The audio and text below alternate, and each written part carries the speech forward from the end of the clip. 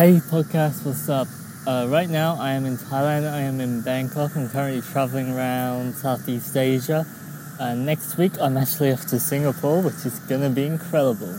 You can probably hear birds in the background, you can probably hear the water. I'm literally right by one of the biggest parks in the country right now. And it's pretty awesome. Anyway, the episode you're about to listen to is the impact of hard work ethic, and how it has essentially shaped my life into what it currently is. Enjoy.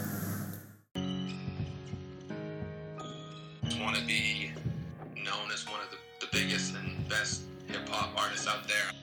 You take small opportunities, turn them into big ones, that's where it all happens. Map out your future. Get out of their comfort zone and achieve what they want to achieve. Let's go home, let's go home, ladies and gentlemen, with his first stop. You don't like basketball.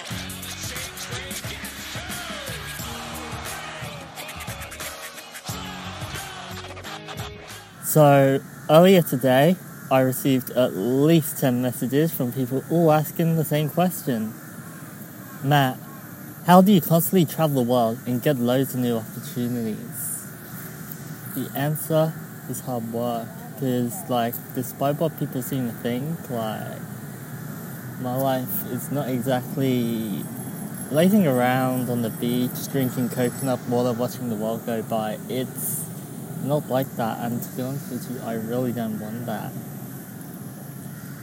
I would much rather work on my passion every single day for the rest of my life.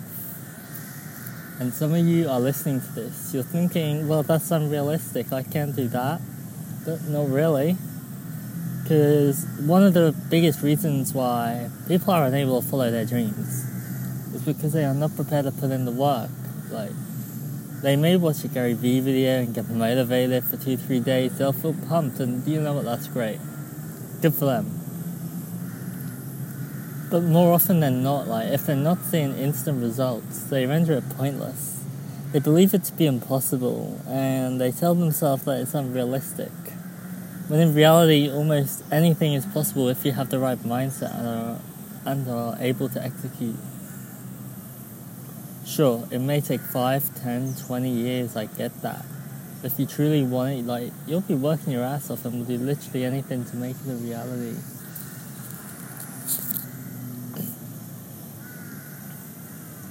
And that was me.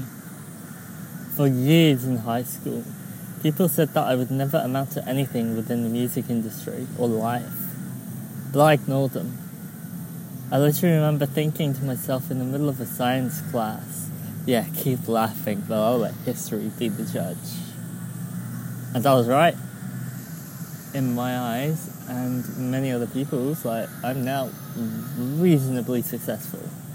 Definitely compared to what they think I would do.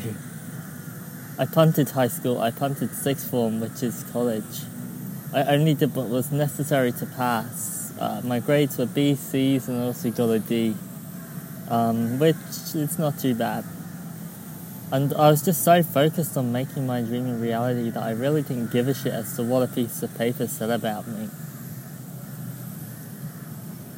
I did not attend many parties during my high school years. The reason? I was working. I did not go out to clubs much during my high school sixth form years. I was working. Even during break times and lunch times at school, I was constantly working on my dreams, my ambitions, and my future. And it was that relentless attitude, guys. It was that relentless and consistent attitude which allowed me to get where I am right now. Many times, dozens of times, possibly hundreds. My parents told me to get a proper job because music probably wouldn't pay the bills. They were wrong. I ignored them. I bluntly refused. People told me that the music industry is risky and that I should quit whilst I was ahead. I ignored them as well. I had optimism, I had confidence, and I believed in myself and my dreams. I've been an entrepreneur since day one. The defining factor of success is not where you are born. It is not how wealthy you are. Instead, it is how hard you are willing to work, How much you are willing to overcome whatever adversity you may face in order to fulfill your ambitions. That is my definition of greatness.